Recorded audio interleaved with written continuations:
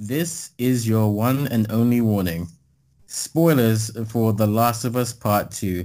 If you have not completed this game and you still want to, or you just don't want to hear spoilers at all, stop listening right now. Otherwise, we are going to spoil the hell out of the latest Naughty Dog game.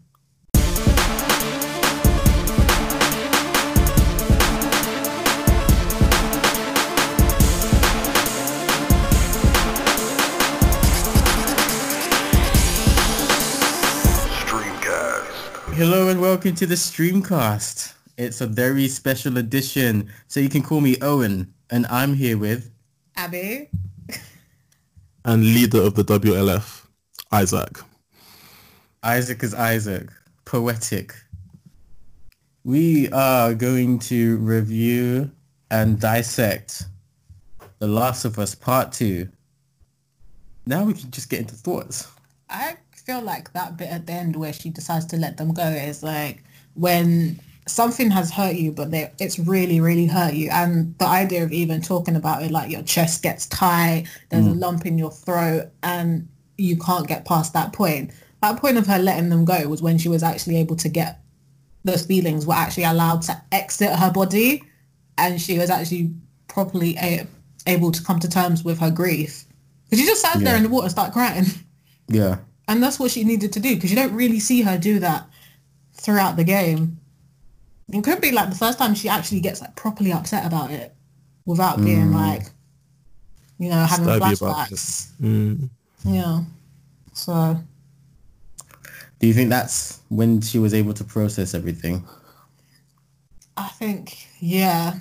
I say that because she talks about being unable to like sleep and stuff, and that's because she keeps getting these flashbacks of trauma and stuff, of saying stuff that happens, of what happened to Joel. And quite often with trauma, you will suppress it without having to process it later, and it can come back to you like a year later or 5 years later or something when it actually hits you what exactly has happened blow for blow. Like you can actually put the actual words to it, and when it hits you it's like a huge emotional release, and I think that translated to the game really well. I think anyone who's felt that kind of feeling of finally being able to let go and be like, actually something horrible has happened to me or a loved one, being able to actually feel that and let it go, you feel better. I think that's what she needed in order for her to turn around and go home.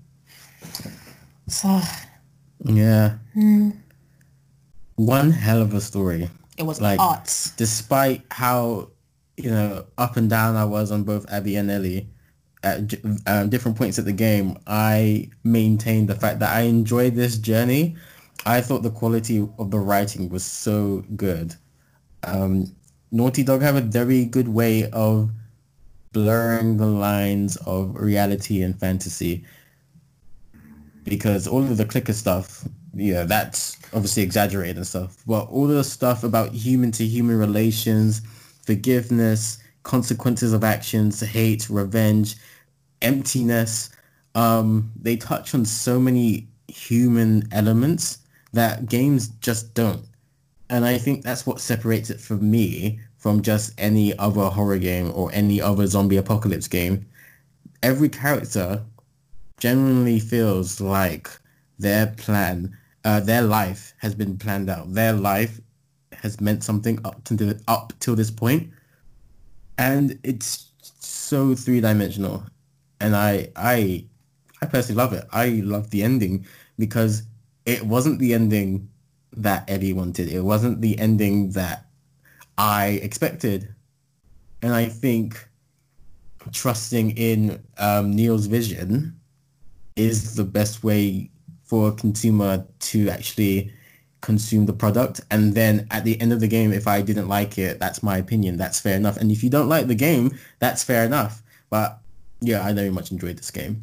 I think they managed to come up with a great selection of characters, and like none of them were 2D. Each of them seemed to have their own personality and like their own motivations and stuff, which made the story great. And they actually didn't do too bad of a job of mixing up like the ethnicities of the characters, and they weren't just token pieces. Yeah. Like you had Nora, who was black, and the hair, guys. Also Isaac, who was black and was in a position of power. Yep. and the hair, which is always one thing to go for. As black players of video games. So that's one thing we check is always the hair, and the hair was, it's not bad. Yeah. And then we had I had no complaints. Manny, who was of, I guess, I would assume South Mexican. American.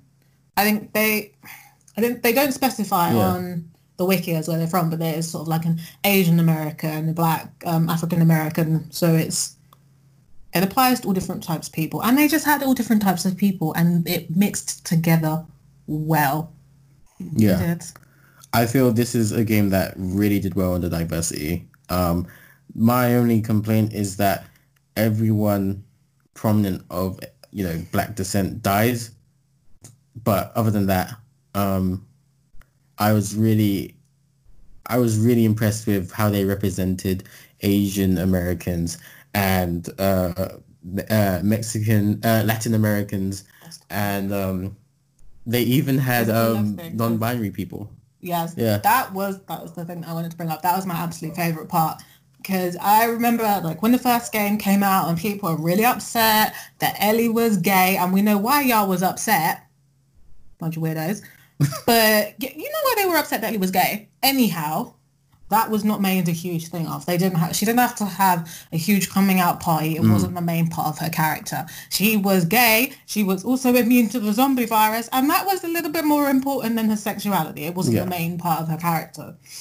And with Lev, you didn't know until really later on. And for me, I picked up on it when Yara was saying, when Lev told me how he felt, I told him not to tell anyone. And I thought, that is such a strange phrase to say, like the way they put that together. And when I looked, Lev was born as Lily. So born as a girl, but felt that he was a boy and transitioned to Lev, cut his hair short and was living his life as Lev. And the entire game, everyone referred to him as Lev. It was always he or leave him alone. Boy, he was always correctly pronounced. And I think especially now where people are fighting for their right to be seen as the person that they are and the person that they feel they are, and other people are really trying not to do that because they're taking the piss.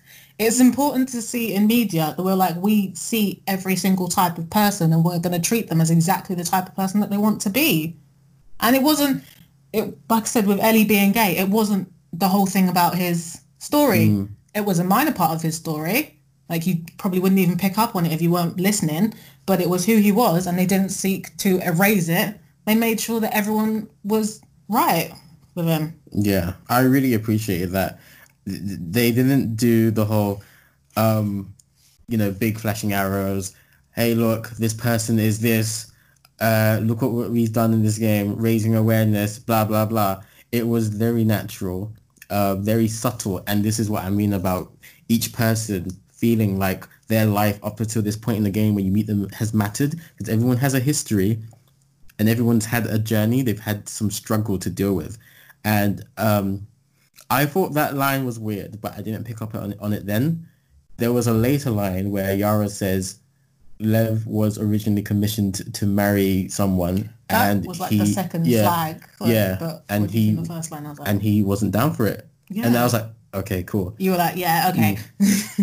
They never outright say that Lev is non-binary. They never outright say, Lev transition or anything like that. Yeah, I think they specifically don't say what his sexuality is or what he identifies as. Yeah. That is just Lev, and that's that. Can we kind of pay attention to the people that are trying to kill us now? Yeah. We do not have time for the pride parades. It's very much... to ease you lot into it. It's very much, his name is Lev now. He, him, his.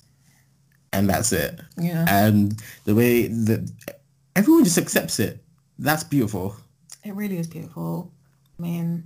That is representation done well. I think my parents were very happy about that as well. Just, coming from, obviously, gay parentage, it's nice to be able to express to them, look at how different lifestyles are being transitioned into the media. And it's not the way that it used to be, the sort of bad press that's given to all different types of sexuality, like bisexuality as well. Like when that came out, the hysteria that came with people being able to be attracted to two different genders, they completely just like glaze over it because they're like, it's not important. Like, at the end of the day, zombie pandemic, guys, it's really not. People are dying outside. Exactly. People are dying. Yeah. Nobody's looking at you. They're trying to survive. I think, I mean, I can't speak for people who are going through this in day-to-day life, but I would like to think that this being dealt with so much seriousness and authenticity while not making a spectacle of it is exactly what we need, as in people who don't have that to understand what it is. I think it's the same way as we want to see black people in the media without them being, oh my God, without them being token. Exactly. So I was about to say, there's a lot of people in England who I feel have not ever met a black person, but they feel they know what black people are about because of media, TV, movies, video games. And games can do the job of what TV and movies do in actually educating people on what different lifestyles are. And we're not aliens. We're not that different to you. It's just this really small thing that is the difference between us. That doesn't mean that I should be treated like a second-class citizen. I really have a lot of respect for how Naughty Dog have handled the plethora of characters in this game. Yeah, loved it. I mean, there's not much to talk about, but let's talk visuals. BEA beautiful. I mean, I don't have any complaints. There was one moment when we were playing where Owen phased through a camera, and that's my one complaint. That was a one glitch. Ellie bugged out at one point as well, but those are minimal bugs compared to what it could have been for a game this ambitious and expensive. Really impressed with the visual detail. There were some moments where I could notice like the pores on people's faces, freckles, little distinguishing features, eyelashes. Just the attention to detail was top notch. Because we were talking about the different characters, I feel like it's kind of clear because I chose the name Abby, that Abby was my favorite character. And I did like that they made her complex and not evil. But I also liked the way that her character was designed. Because, and I know that Abby got a lot of hate for a bunch of different reasons, and her body type was one of the reasons that she got a lot of hate, because apparently that was impractical. But someone who goes around popping off heads on the daily would need very, very strong arms. And when she's younger, you hear her talking about what she can bench. And I think it's definitely part of body positivity that this is a woman, but she is physically suited to her career of choice. She's part of the army. If she was going out with like noodle arms, she'd just be impractical. And the fact that people have an issue with this, that she is not dainty, feminine, running around in fields of wheat with long flowing blonde hair, which is practically tied up in a ponytail, it just doesn't make any sense. Like, it's bad critique on their parts. If someone's going to kill you, or if you're going to go kill someone, you're not going to go out after 3 months of not going gym and think that you can strangle with your bare arms. You're really not. Again, that's just Naughty Dog's attention to realism. Abby is a character who is well versed in killing people. She's going to have muscle. She's going to be very strong, and that is a physical representation of that. I remember seeing Abby and noticed her muscles straight away, and I was just like, she is cool. I love this character. And I was very impressed. Abby, she was a cishet woman, and the only thing about her is she's very muscular, but she's still a woman. I don't get the I think they wanted like damsel in distress type woman, curvy, revealing clothing, long flowing hair, but that's not impractical in a fight. You don't see MMA fighters with their hair not tied up. Wasn't she designed based on was it bodybuilders or women who have very athletic lifestyles and Yeah. careers. And I It feel was a like CrossFitter. yeah, there you go. It was a CrossFit. And you look at her and you're like, you know what? That body type, you are elite in your field. Yeah. Like, I don't think you'd be, I don't know, Yeah. like it wouldn't be, A lot of people were saying that the body type was unrealistic, and when that was a critique, I tuned out because that's nonsense. if you can't, If you've looked at women bodybuilders, you would know that body type is very possible. it was ridiculous. It really was. And I feel like maybe they were a little bit upset because you can't really sexualize any of the, I mean, you can, because nobody is a sexless being technically in this game, but there's no one who really caters to that field because Ellie is gay. Dina is bisexual and so she's in a relationship with Ellie. Abby is a straight woman, but she is not how I assume you guys wanted her to be, like you were saying, Andy. Curvy, crop top, little booty shorts, running around like, help me. Yeah. I don't have anyone to focus this weird obsession with women's bodies on. Yeah, I thought the argument against her existence was ridiculous. I feel the way people were harassing Neil Druckmann and Laura Bailey, Laura Bailey, was disgraceful. These are artists, and if you don't like their work, you're 100%, allowed to voice that. But I think death threats and abuse is just out of the question and disgraceful. Laura Bailey is a legend in this field, whether she's voicing 8-year-old boys or 21-year-old women. She always nails it. Neil Druckmann is a visionary. Naughty Dog are, despite, they do have their sins that they've committed, but this game isn't one of them. Or as we're talking, I'm literally just, I went to look at Abby Anderson on Twitter and I'm like, yes, that there is a woman. That is a woman. Yeah. That is a beautiful, strong woman. All right, so what did you think about Abby? I really hated her at the start. I was very anti-Abby, and then you see her kill Joel, and halfway through the game you have to play as her. Then in the fight between her and Ellie, you have to play as her. And like, I hated her all the way through the game, and when Ellie doesn't kill her at the end, I was pretty bummed out. I was pretty let down. But by this point, I realized I didn't really hate Abby that much anymore. And like, after experiencing the game, I was just thinking about it, like, not, throughout my whole day, but like, if I was just chilling doing nothing, I'd be like, Abby wasn't that bad.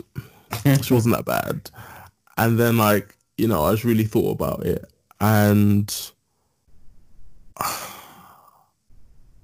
if Ellie was in the exact same position as Abby, I think Ellie would have done the exact same thing. So I don't feel any way about Abby, and I feel a lot less for Ellie. So for me, this whole thing was just pretty bittersweet. So I don't feel anything for Abby, and I don't feel anything for Ellie. I just kind of...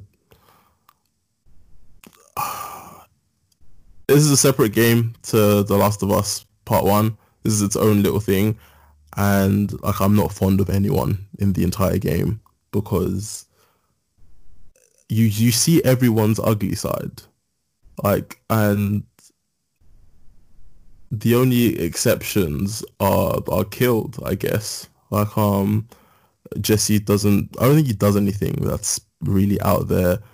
Dina, I guess she didn't do anything. And then she lost her partner, went through all of this stress, lost the father of her dad.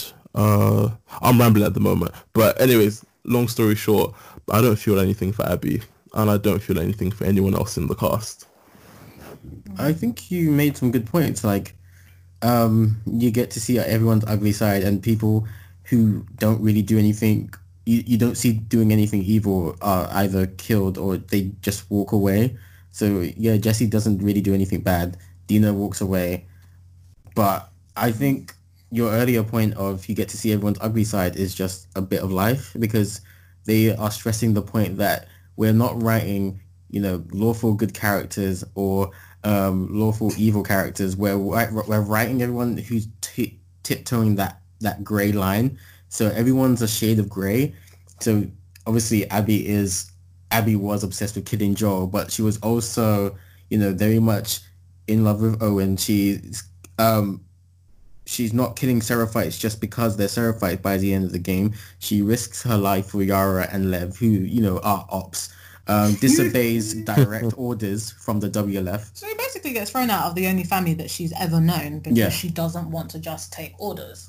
And then on the other side, you see Joel get killed because of all of his sins in part 1. You get to see Ellie descend into madness because she has not properly dealt with this grief. And I think a very big reason of it is because since part 1, she spent most of her life hating Joel. And they never really get to have that moment when they reconcile. And there's a throwaway line in the game somewhere that on the stream we actually missed it, but when we played off stream, got a second save, there is a throwaway line, something like Ellie says, "Oh, Joel and I haven't hung out much. Tomorrow I think we're gonna watch a movie. Tomorrow Joel dies." Yeah. And that's just one of those things. It's like she hasn't been able to get everything. Well, she got everything off her chest, but she wasn't able to reconcile with Joel, and then he just dies. And I think because of that, the circumstances, she becomes deranged, in my opinion, obsessed with killing Abby.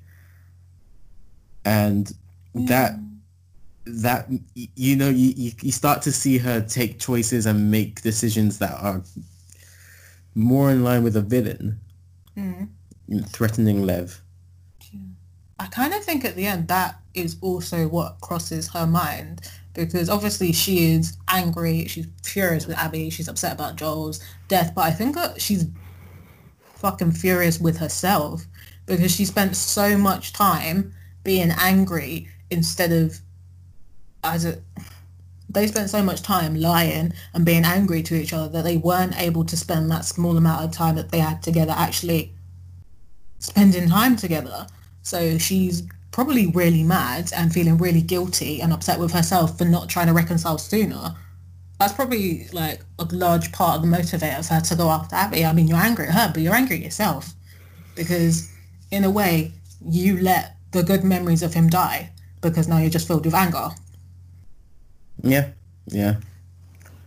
There's a scene in one of the trailers where Ellie plays a song. I can't remember what song it is. And at the end of her playing this song, Joel walks into the room. So I guess this is all happening in her head. Walks into her room and says, "Are you sure you want to do this, kiddo?"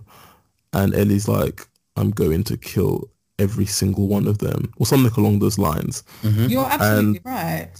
Yeah. And based on what you guys have just said, I feel like she wanted the anger. I think she shut out Joel, and then at the end, when she finally does allow herself to grieve, it's because everything that she wants is right there in front of her. But finally, she lets Joel in, because like you see him just sitting on the porch having some coffee, and that's when she decides to let Abby go.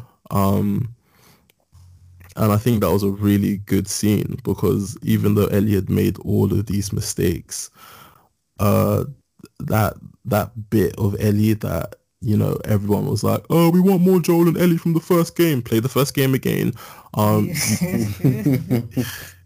You get that back for like a brief second, and I'm glad Ellie did what she did, because she'd probably hate herself even more. And on top of that, like, Joel coming back into, I guess, the forefront of her mind made her not kill Abby.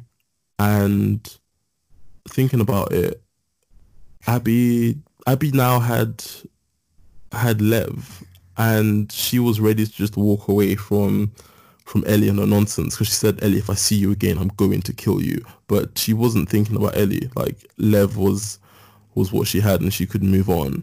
Dina had her baby, so she could move on. Ellie had nothing.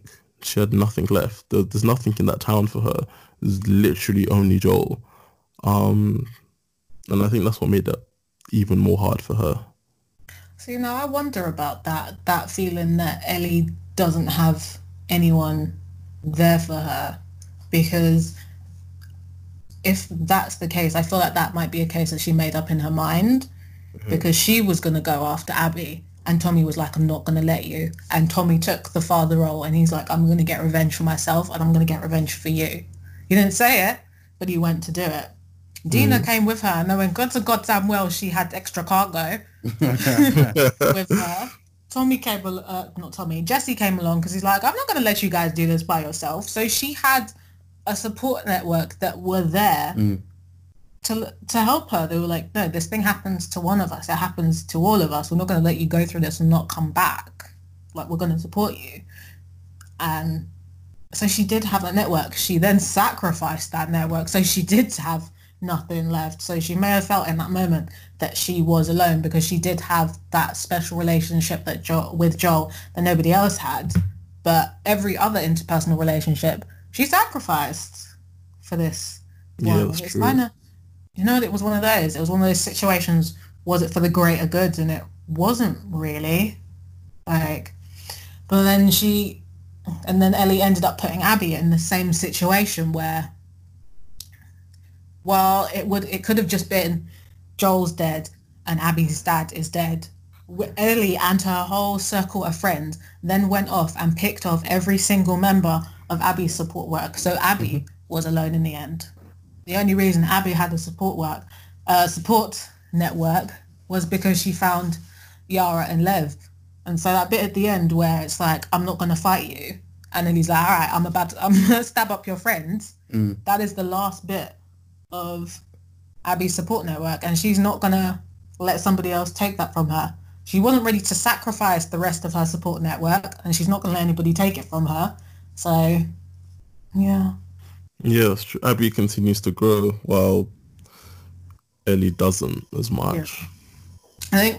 I think I've brought in all of her friends dying because it's like Ellie is upset because Joel is dead, but that's one person, and you have then killed off her first love, a bunch of her friends, and then you're willing to kill one other person. Like, it is sort of one of those situations where one member of your family versus 7 strangers. Yeah. Oh, I disagree with that ever so slightly, because even though it was only Abby that killed Joel, like, Abby's friends were still involved. They were all there. They were all like complicit. They were all accomplices. They were all witnesses to it going down, and they did nothing. So I get why a lot of that anger is directed to them as well. They weren't completely innocent, and that bullet wasn't unwarranted for each and every one of them. But then if we're talking that way, then the bullet that Tommy received and Joel received is not unwarranted. And I guess that's another thing that the game does. It means nobody is technically good in this game, because we could go on for ages about who's a better person between Ellie and Abby, but they're technically two sides of the same coin. Yeah. Because what was it? Melanin Gamers said it is a story of revenge and redemption. So they're going through the same thing. They are just reacting to it differently and having different endings. We don't know what Abby's dad was getting up to on the sly. But we know that Abby was raised as a child soldier, so we can't say it was good. And that we know that Joel and Tommy were going around cracking kneecaps and making people snitch on each other and then killing them. So nobody's good. Yeah. Which is why it's such a good game. Doesn't leave the best taste in your mouth. Well, it's not supposed to leave the best taste in your mouth. If you wanted something to leave the best taste in your mouth, there's Disney Plus now, guys. Nah, man, Disney Plus is... You know what? No, that's not what this topic is about. But yeah, I agree with that. This game isn't meant to have that happy ending, and I don't I don't know. I think mid game is when I realized I don't think this game is going to end the way that a normal person would make this game. So like, I feel the normal person would make Last of Us Part 2.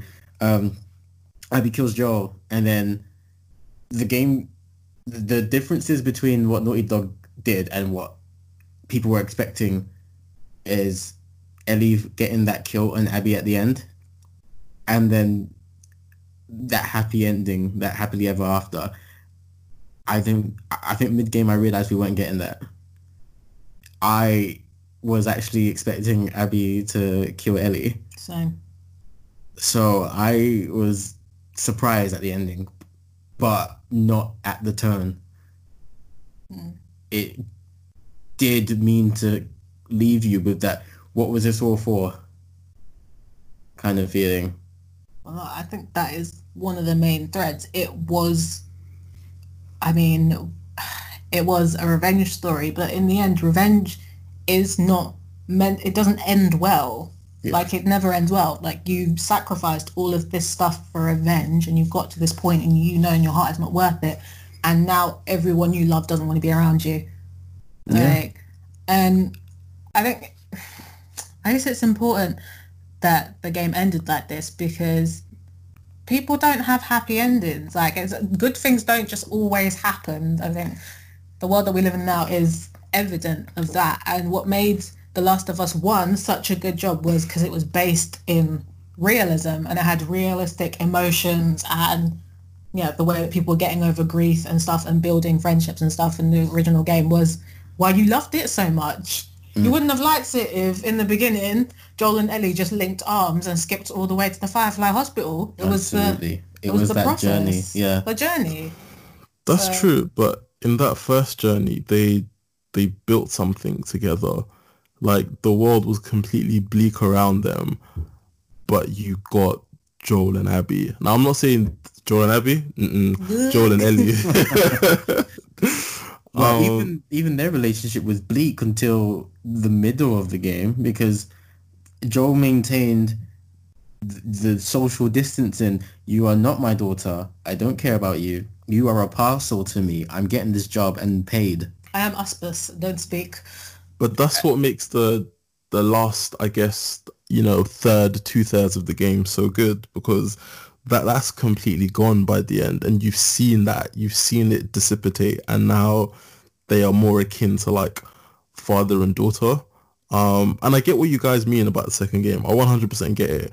But for me, the second game just feels like a massive regression. I don't want the first game again, but it just feels like everything was broken.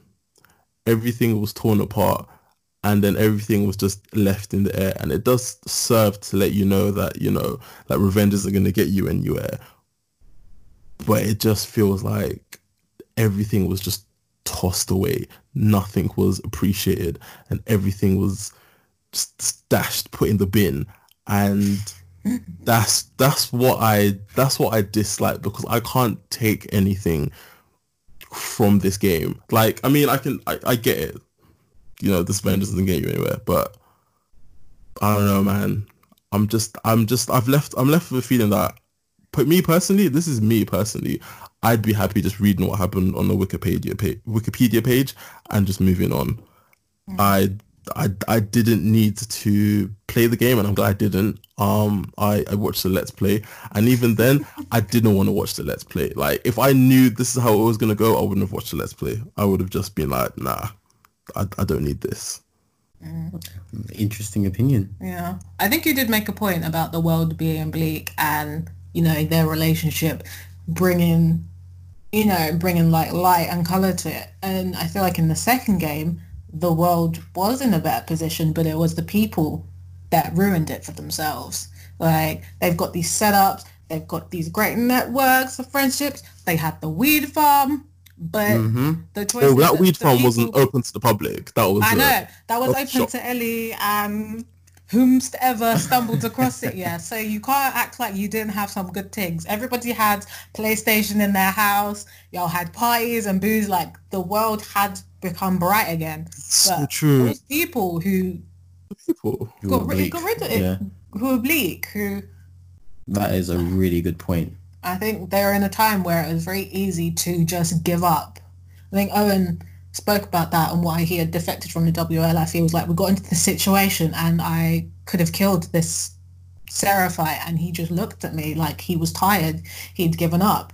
And I think throughout the movie, I keep calling it a movie because it feels like It is a movie though. it is a movie though. Right, it's up there. It's one of the best films I've seen this year. Sorry.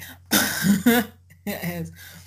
But it just has continuous themes of people giving up.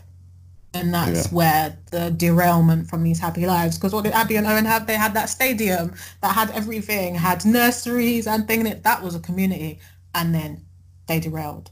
The WLF were out chopping people up for their 9-to-5s instead of trying to build a bigger society or keeping a truce. Then Ellie and Tommy and stuff were out doing bounty hunter when they should have been surviving, like living the life that they might not get to live that much longer. And it's just it did a reverse. I can kind of see why it's like, yeah, after the first game I don't know if I can stand the bitter taste of the second one, but I feel like they didn't really have anywhere else to go with the story. Yeah.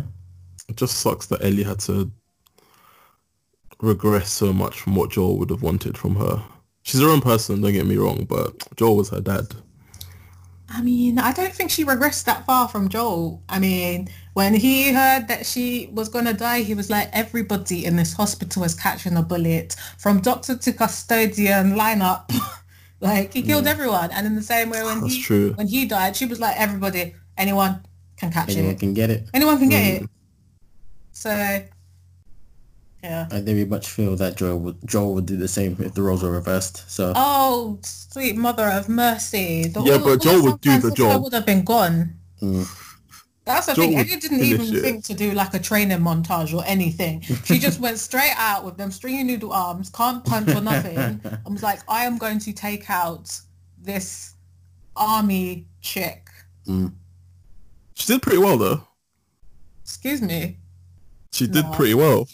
Yeah, but the only way she did well was Abby had to be malnourished in the hot Santa Barbara sun for like how many months in order for you to be able to take her on? I mean, you could have done some squats before you left. You know, I think that's unfair. I think that's more of a narrative thing because Ellie's not an idiot. Ellie had weapons, and when you have to fight Ellie as Abby, like, Ellie had the tools. If you fuck up in that fight, Ellie kills you. There's a whole cutscene and everything. I think it was more of a narrative choice. Oh yeah, it made a great narrative choice. But personally, if I knew I had to fight the mountain, I'm not going now. Call me in 6 months when I've been doing the One Punch Man workout, and then we'll see.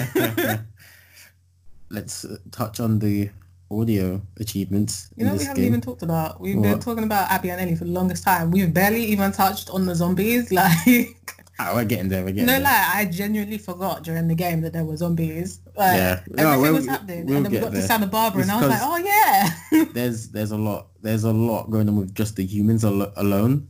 So yeah, when you factor in the clickers and the gradation of them, which really upsets me because I'm not gonna lie. When I was watching this, in my head I was thinking, why haven't I bought this game? This game is sick. I want to play this. The combat looks great. I'm loving the story. And then the zombies come and I'm like, oh, this is why I'm not playing this game. No, thank you. I think audio was handled really, really well. In terms of how they handled, like, the characters finding you and then shouting out to other comrades to come and finish you off. That was cool. I think the music was very much in line with what the first game provided. Very dark, gritty, guitar and banjo sounding music, mixed with a lot of like heavy sounding metal music. I quite liked the soundtrack, and it's gonna be up there for me in terms of in-game game OSTs. I thought all of the casting was perfect. Actually, I don't think there was a cast member that I was annoyed at or found cringy or why did you cast this person like this. Everyone sounded authentic, from Manny to Jesse to Isaac. I was impressed by Ellie's portrayal. Abby's, yeah, mentioned it before, but Abby's portrayal was immense. Owen was good. I believed every moment because obviously every character's got their marching orders, but then there is a moment in the game where every character has to do something that's not in line with their main objective. So Owen sympathizing with Seraphites, saying he can't go through with killing another so-called Scar. And you can believe that. It doesn't sound like they're reading off a teleprompter or they're reading off a script. The acting on this game was movie level, and good movie level, not bad movie level. I could believe every person's motive, every person's emotion. It was sublime. Does anyone have any thoughts about the audio, the acting, music? I thought the audio was great. The voice actors did an amazing job. Y'all need to put some respect on Laura Bailey's name because she slayed it. She did what she had to do. Every character, you could believe what they were saying. It's not like, you know, when you see when you see an anime and then they have the American voiceovers and you're like, ooh. Yeah. Everyone suited their role and they did an excellent job. Yeah. I think even with not having Troy Baker in as much as you obviously wanted, having his voice pulling you in, everybody else picked up the pieces and made it realistic. They gelled together. They worked together really well. Yeah. And I very much enjoyed playing this game. I feel, I personally feel I would have missed out if I didn't play this game. I wouldn't have been satisfied watching a Let's Play. In fact, I didn't watch anyone else play this game. I would not have been satisfied watching a stream of this. I needed to play this game, and through playing this game, I get what this story is. Because I mean, it's a very impressive story, even without any game elements. It would be a very good movie or a very good TV series. But the fact that it's an interactive form of media, a game, means that there's certain stuff that you get, as in connections to certain characters that you wouldn't if it was just a show, and that the game is just complete to me. It was an excellent piece of media. Like that, you know what, they did the job. I feel, for me, of all the games that have come out and are coming out this year, this is my choice for Game of the Year because I really enjoyed it. And they've got some strong contenders this year, but for what I look for in a game, it ticked all the boxes. You know, I love my story-based games, just keeping it real. Like, that's what does it for me. And being able to emotionally connect and love and hate the characters simultaneously, that really did it for me. I think it's a good game. Yeah. They did well. Any thoughts on the audio, Isaac? Not really. Nothing that you guys haven't covered. Everyone sounded great. Everyone acted well. There wasn't a bit where someone was speaking or going through something or conveying emotions when I thought it's a little flat. Audio was great. Nothing bad I can say about that. All right. I will talk about gameplay a bit, and Akira might be able to chime in at certain points. This game was very challenging to me because the AI was unlike any I've ever experienced before. So not only was this game such a good story, it was actually a very competent game. So this game centers around stealth to kill characters, to kill enemies, and you could either hold them hostage while you got them in a strangle position, or you can drag them away so that their body isn't seen by a comrade. But if their body is seen by a comrade, you get to hear or see, if you're close enough, how they react. And that is a superb bit of acting by all of the characters who aren't even main characters, but every character's got a name. And Yeah. yeah, Right, I just clocked that. everyone you kill has a name, and every time their body is seen, you could hear the comrade yelling out the dead person's name, and it's just like, wow, the game has changed a bit because now they are aware that a killer is in the house. Attention to detail, no.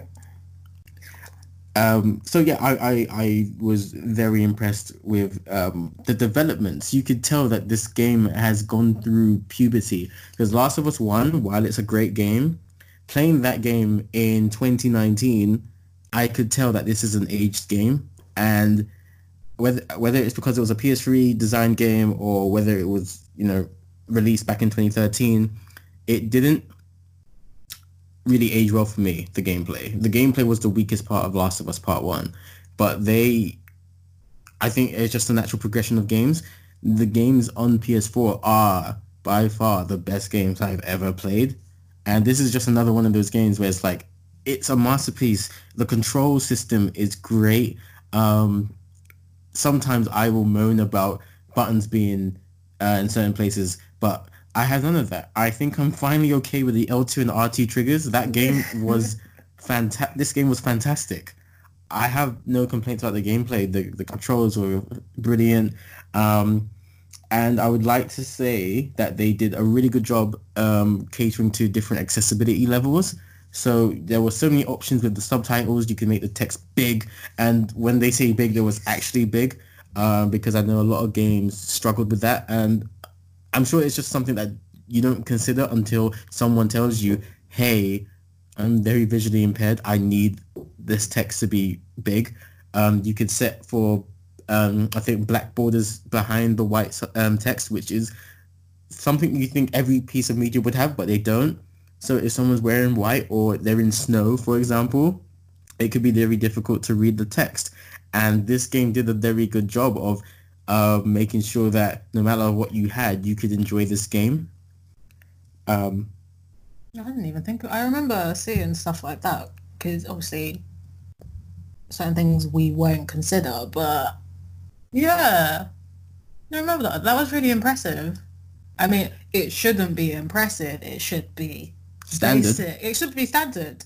But they're like, we're going to cover all bases. Everyone who can enjoy this game will enjoy it because it is accessible. Maybe not because you like the story, but because you can play it comfortably. Yeah, and I saw videos of prominent YouTubers who were blind or had some sort of impairment, and they were crying because this was a game that they could fully enjoy because Naughty Dog took the time to think about people who weren't as able as other people. Small details can do so much for someone. Now we can talk about zombies. So we've seen the evolution of the clicker. I forget what the actual scientific name they use in game. Cordyceps, something like that. It's the cordyceps fungi or whatever. Yeah. Rubbish. So obviously you got your runners who have just turned. Yeah. You got your clickers who are back from the first game. Yeah. Well, but we only had 3 in the original game. We had the runners, the clickers, and the bloaters. Mm-hmm. But then they were just added in. Oh, so we got 3 extra types actually. So bloaters came back as well. We saw shamblers. That was the first, I think, new zombie type. Yeah. And yeah, they kind of like farted, and it was poisonous farts. Like it would sap at your life over time. So you didn't want you had to like shoot them, but continually keep moving. It was like acidic or something. Like it would literally digest your skin if it held onto you. You just see the skin melting away. It's nasty. Very detailed, but it's nasty. It's not a world any of us should ever find ourselves in. Then you had stalkers. Oh, who those were absolute pricks. I think in terms of science were the stage between runner and clicker. They were, indeed. And we find them a lot later in the game. And those are the wily, very mobile form of clicker where they, even if you use listen mode, it wasn't 100% accurate. So you actually had to listen out for audio cues in the game, which again links to the audio achievements of this game. So they might maybe knock something off a table, or they might be jumping around in a different room through a window, and you would have to ready yourself. And while they weren't the most powerful form of clicker, they were very annoying, and they could get in and out very quickly. They were like a combination of the two, because they had the strength of a clicker, but obviously they had the visual. They still had one eye to see what you were doing. So, and they tended to work in packs, which was so annoying. Because once you get trapped in the corner and they're all coming at you, it's like you might as well just shoot yourself. Yeah, the fact that it had an eye actually made them very compelling, so they could see as well as using echolocation. Yeah. So Such a pain. They were annoying. After a while, you kind of had the tactic to deal with the shamblers, but the stalkers, oh boy, they're a new kettle of fish. And then we got the Rat King. The Rat King. I forgot that there's literally a stalker that kind of peels itself off the Rat King like a scab and starts running around. Ugh. That I found annoying. And I'm so thankful it's just one. I thought that will get more. Happen. Yeah, like and I was like, nah, different zombies. I can't do this. The Rat King must have been the first, or one of the first people to get the fungus, and they were never killed or dealt with. So they've just been, growing, absorbing other clickers into this meat factory. And yeah, you could check our stream. We just had to deal with them. They were very, they had everything. They had the movement, they had the strength, obviously, and it was very difficult for me to deal with them in such a tight space because I kept running into narrow corridors and stuff. Oh, so funny. It was really entertaining to watch because you are a very straightforward shoot to kill but That's right. That fight against the Rat King, you needed to have tactic. You needed to kite it. There are a bunch of things that you needed to do to be successful. So you was hitting it, but then it was hitting you back. I think growing up playing fighting games, I've always had that kind of play style. The upfront in your face, you don't get to breathe. It doesn't work when the opponent can eat my hits and deal out twice the amount of damage as me. And that's when, after death number 5 or 6, that's when I'm like, okay, I need a different plan. And I think this is why I like playing this type of games that aren't just, fighting games or racing games or sports simulation games, because they test different parts of my skill set. So yeah, very impressed with the gameplay. The learning curve, while I wouldn't say it was steep, I think it was... you couldn't play at the end of the game the way you did at the start of the game. So there was a learning curve, and it was competent. It did have a gradient. We played on the standard difficulty, but if you played on the very hard one, which I think is grounded, the AI of characters is different. So characters would walk a certain way, stop, turn around, and walk that way, and you obviously have more enemies, and they would hit harder. But certain things like that is comparable to God of War's God of War mode, I think it's called, where certain enemies would be able to one-shot you, and you would have to prepare for a different type of fight. It's not just, the same game, but everyone's a bit more difficult to kill. And I struggled with the resourcing in The Last of Us in the regular difficulty. Bullets are few and far between, so you have to be really, really efficient with your arrows, your bullets, your Molotovs. On this hardest difficulty, they're even more sparse. So you had to be like one of those rangers from the Wild West, like one shot in everyone from the hip, or you'd have a very tough time. And I don't think I could do that. Yeah.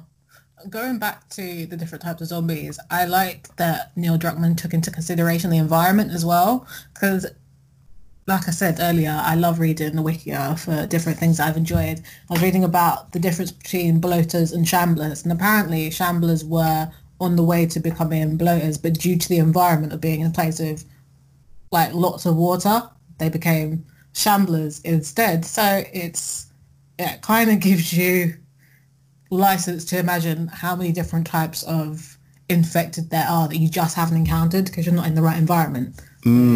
That's If you're a good in a point. place that was just endlessly hot, what would you get? Well, wow, that is food for thought. They don't seem to like heat, don't they? They don't like fire. Fire. Okay. But nobody likes fire. Nobody likes That's true. getting set fire. No one likes fire. So, Did everyone have a favorite moment of this game, or like a defining moment of this game? Like, if someone says The Last of Us Part 2, what's the first thing that comes into your mind? Let's start with Akira. What's your defining moment of The Last of Us Part 2? I don't know. Like Abby is very obviously my favorite character. I do think one of the bits that sticks out in my mind is when she is captured by the Seraphites and she meets Lev and Yara. Because looking back, you can see that is kind of the catalyst for this whole change in Abby. And it's just, it's a wonderful relationship, especially when you see her with Lev later on and the way she treats him like family and is like, I don't care about anything else, but I'm going to protect the crap out of him. That bit for me was just like, this is going to go somewhere and I don't know where it's going to go, but I'm really hopeful for this character. Like, this is going to be the catalyst for some great character development. And it was. So I feel like it's a really good point for me. Even though they did bash Yara's arm in. Yeah. Slight downer to the great scene. But worked well. Well, I mean, that's still character building. Because it's like, despite that, I mean, I don't even know if she's feeling anything in that arm at that point, but she's still going on. She's not like, oh, leave me here to die. She's still very strong-willed. Yeah, and that bit where you're walking through the forest and things are attacking you, she's still ready to fight stuff with this arm hanging limp. Like, bad be Yara, bad be Abby, and Lev just doing the thing. Good boy, Lev. Yeah, good boy, Lev. Like, good bit is when you're like completely like disconnected, where you're walking from building to building in the clouds. And it's just like, if I had to do this, real talk, sorry, Yara, like, I don't know what you got to do about your arm. It ain't got nothing to do with me. Real damn. Just, yeah. How about yourself, Isaac? Do you have a favorite moment, a defining moment of this game? I think my favorite moment is quite a simple one. It's where Ellie and Joel go to the museum and just have a nice day together. Oh my Forgot about days! that. It's Yes. really nice. The funny that bit is when she's sitting in the chair like, hello, all the dinosaurs are busy, and then Joel walks in and she's like, oh, no, actually, one of the dinosaurs is free. It's for you. That's so was funny. funny. Yes. That's so good that you remember that. I forgot that, and that was such a good moment. It was really nice. It was just good to see like Joel and Ellie have a nice time together without it having to be over bonding over, just a gun or something, or like, surviving an attack or just something that isn't like, it was normality before this whole pandemic. And it was just really good to see that. And for me, like, I want to look at the more wholesome aspects of this game because they really helped me process it. Like Joel's death, I was gonna say Joel's death was my memorable moment because like that's what made me feel something. But then I realized, like, if Joel and Abby, why do I keep saying Joel and Abby? If Joel and Ellie didn't have this moment, then Like for me anyways, everything else wouldn't hold as much weight. Like Joel dying wouldn't hold as much weight. Yeah. There is a parallel between Abby and Ellie. So everything that Ellie went through and loved with Joel, I'm pretty sure that Abby had the same with her dad. So I get that. I understand that. That's all been taken away. It makes everyone's anger just, it makes more sense. But also it's something nice that I just took away from the game, and I could sit down and I could be like, yo, Joel was, even though he was objectively, even though he was a bad person, he still had these other great qualities about him, and the fact that he scoured the land to find this little tape of the countdown for an astronaut going up into space. So he give that to Ellie and let her live her dream. Like I really like it when people go the extra mile, and that's what Joel did in that scene, and it was really nice. It was different to everything else in Last of Us 2, which made it really stand out for me. Yeah, it was one of those beautiful moments for me. There were a few moments in Last of Us 1 where I was close to tears, and Sarah's death was one of them. Yeah. Sarah's death, I actually cried, and I didn't want to play the game after that for like a whole month. I was pissed. Harvey and Sam's death was another one. And I feel that going into part 2, I was like, I'm ready for anything. I know this isn't going to be one of those happy game shows. I feel this is going to be very Game of Thrones like, but still there were at least 2 moments I can remember where I was very close. Joel's death was one, and that moment where Joel and Ellie are in the ship and Ellie's listening to the recording of a liftoff, that was the most emotional I got while playing that game. Because it was kind of like a review and a preview of what life could be like if these two were just, a functioning family. It was Ellie's birthday. So, the motivation's already there. It's a birthday present. Yeah, you touched on Joel being a bad person, but that's what we've been talking about throughout this entire review. Everyone is a tone of grey, whereas, Joel has been killing people for years, but he still finds the time to give Ellie the best present she has ever had. And that is a very beautiful moment. I think for me, it's going to be the obvious answer, but for me, the most memorable moment is Joel's head being turned into spaghetti. Just because that is literally the first thing I think of when The Last of Us 2 is mentioned. It is the thing that starts off everything important in this game. Yeah. Ellie's revenge. Abby just finally getting the man responsible for killing her father. The Liberation Front starts to crumble, and you start to see that through their most prominent members, down to the very leader getting killed. The Seraphites, the war with them over the land that has been thrown into jeopardy because the characters from the WLF are now engaged in this fight with Ellie, Tommy, and Jesse. And this game doesn't really mean much without Joel's death, and it is a really weird statement to say, but Joel's death was necessary for this game to be a success, in my opinion. You're absolutely right. I 100% believe that this game would not have a plausible storyline were it not for Joel's death. Like, where could they go? Like, him and Ellie as a team would not have a reason to travel across America unless maybe Ellie was kidnapped. And then it's like, it's not as good as motivation. I agree as well. There is nothing else. Yeah. Speaking of memorable parts, like that bit in the trailer does stick with me, but I think another memorable part, and it's going to be Abby and Yara and Lev, is the bit where Isaac gets killed.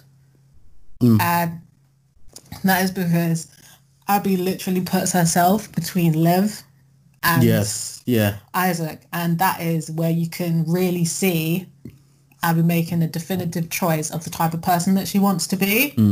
Like, she is going against everything that she knows, everything that she's been taught, everything that she's been made to, this community that will look after her, yeah, for the choice of being a good person. yeah. She's making that decision, and it's incredibly human. And I think in terms of an emotive moment, that would be one that really hits home. Yeah, yeah. Um, also, another small thing I wanted to mention is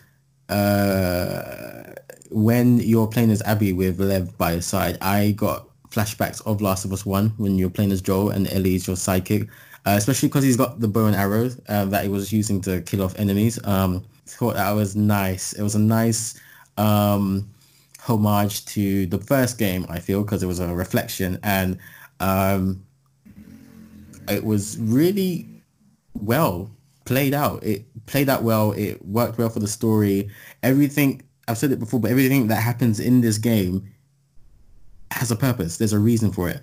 And yeah, that was just a nice little moment for me personally.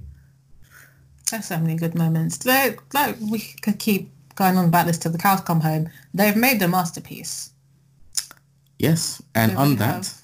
I would like to ask everyone to rate this game out of 10. Let's go with Isaac first this time. 6. Okay. Wait, are we supposed to give our reasons we rate it what we do? If you want. I guess I'll give an abridged version for mine. I can't like fully comment because like I haven't played the game myself, so I guess I'm just going off the story that I experienced. And I guess like some people call it a good story, but for me it just wasn't for me, so I'm giving it a 6. Actually, no, including the combat. Combat was banging. I'll give it a 7 out of 10. Akira. I don't really want to be that person, but I think I'm going to be that person where I'm going to give it... I'm going to have to give it a 10 out of 10. And yeah, I know it's high, but I've had this conversation with Andy, and The Last of Us was the game that I was looking forward to of 2020. Like, that's my game. That's it for this year, I think, in terms of AAA games, what I'm going to be waiting for. And I feel like they really knocked it out of the park in terms of things that I look for in a game, because I like my story-based games. I like characters that you can connect to, but I also like a bit of action as well. And for me, they, like I said before, they hit the mark with all the things that I'm looking for. I personally can't fault it because they've managed to give good storyline, good characters that have POC and LGBTQ plus characters who are tokens. They hit the marks on all the things that I'm looking for, so I can't really fault them on anything I can think of. Yeah, 10 out of 10. Would play again. Would recommend. And I'm forcing down my family's throats because they must also play and enjoy like me. It's funny because they've actually been really interested in this game since you described it to them. And it's just like games have come so far from when we were kids and when, you know, they were just coming out as the new medium. So it is very amazing to hear all of this stuff like, oh, we're getting bona fide representation in games. This is some, you know, it might not be many people, but people are watching The Last of Us 2 story and they're like, I can see myself in this character. I forgot. Like, people, my parents who have never played, like, I guess not in these terms of a video game, like a PlayStation game, Xbox or games like that in their life, are turning around and being like, actually, yes, send me the trailer. Tell me more about this game. I want to hear about these characters. Like, for me to be so passionate and for Naughty Dog to cover all bases in the way they did, they're bringing in people who don't even play games, who want to know more about it. I was debating whether to give it a 9 or a 10, but I don't like to do halves. Throughout this discussion, I feel I know what number I'm going to give this. This game is a 10 out of 10 for me. And the reason why I'm giving it a 10 out of 10 is because of many reasons. I want to make this statement now that I am just rating the game as a game. I am removing all of the politics and everything around this game, even though I do not like or respect the way Naughty Dog have treated their staff with the crunch and the NDAs and stuff. I think that is deplorable, and I think that should be handled in its own way. I'm not going to punish this game as a result of that. I think playing this game on its own, it's a banging game. And the reason why I'm giving it a 10 out of 10 is like my complaints are very minimal. My complaints are a guy phased through a camera. My complaints are one time I tried to crouch as Ellie and she couldn't. Like the game plays so smoothly. The story is banging for me because it's not the stereotypical anime plot. There is sadness, there is grief, and everyone's a shade of grey. I don't get that happy ending, but that's not a complaint for me. I am very much a fan of the ending where Abby gets to sail away with Lev to presumably the Firefly base, and Ellie is alone because she left behind her happy life in the pursuit of revenge, and now she's missing two fingers and she's missing two important people in her life. And I don't know what her relationship is with Tommy now because she didn't defend Tommy when he came over to the house. So Ellie's more or less on her own. The game is banging. And I feel that if you are consuming this game without playing it, I think you do miss out on certain things because the fact that it's a game, you get more from it. So the game was very challenging. I do like the psychology used in the game. I do very much love the representation. My one complaint would be I wish black people survived in this game. But other than that, I think Naughty Dog have done a very impressive job. And this year might be tighter than 2018 to decide my favorite game of the year because 2018 had Red Dead Redemption 2, it had God of War, it had Marvel's Spider-Man, a lot of competent, very, very good games. And this year we've got Resident Evil 3, The Last of Us Part 2, Final Fantasy 7 Remake, Ghost of Tsushima. We still have Cyberpunk 2077 to come. So this game is going to be, it's great for the consumer. I'll put it that way because competition breeds high level products and risk breeds success. And The Last of Us Part 2 was a massive risk. Killing off the main character within the first hour is a huge risk. Putting in characters that are non-binary, risk. Putting in characters that are just not white males and having them be in the spotlight, huge risk. Tommy has a very minimal role in this game, and he is, you know, the stereotypical product that people love, especially in the West. You know, white straight male, and Tommy is very much in the backseat in this game. This game turns society on its head. It's not just a game. It's also a movie. It's also a series. It is an affront to a lot of boundaries and is actually shattering them, doing a very good job in my opinion. I had a blast playing the game. And when I say that, I mean, I was shitting it during, you know, creepy moments with stalkers and stuff. But I enjoyed this game. I never was like, oh, I'm glad it's over. I was like, wow, what a journey. And I have nothing but praise for Neil Druckmann, the entire Naughty Dog team, Ashley Johnson, who I think is Ellie, Troy Baker, Laura Bailey. They smashed it out of the park. It's going to be Last of Us 2 or Ghost of Tsushima for me, I feel. I still need to get around to playing Final Fantasy 7 Remake, but I think those two games I mentioned earlier are the forefront for Game of the Year this year. It's going to be, it's been a blessing, especially if you're a PS4 owner. It's been a blessed year for games. So yeah, Last of Us Part 2 is a 10 out of 10 for me. Masterpiece. I very much welcome the discourse. I am glad that so many people don't like the game. I disagree with all the abuse and the harassment, the death threats, but I am happy that people don't like this game at all because everyone's different, and this game has detailed that very well, that not everyone is going to treat the same event the same way. You're absolutely right. I think you're being a little bit nice with people who are sending death threats, to be honest. If you're sending death threats just because you didn't like the way an imaginary situation ended up, you have a bit brittle spirit and you don't deserve nice things. If you don't like the game, however, your opinion is warranted. Let's chat about it. Otherwise... And yeah, that is pretty much our views on The Last of Us Part 2. I hope you enjoyed listening to us talk about this masterpiece of a game. Let us know your thoughts on Twitter and Instagram at streamcast_. Let us know your rating for this game. Did you enjoy this game? I'm very much interested in other people's thoughts. Hopefully the next game we review like this will be Ghost of Tsushima.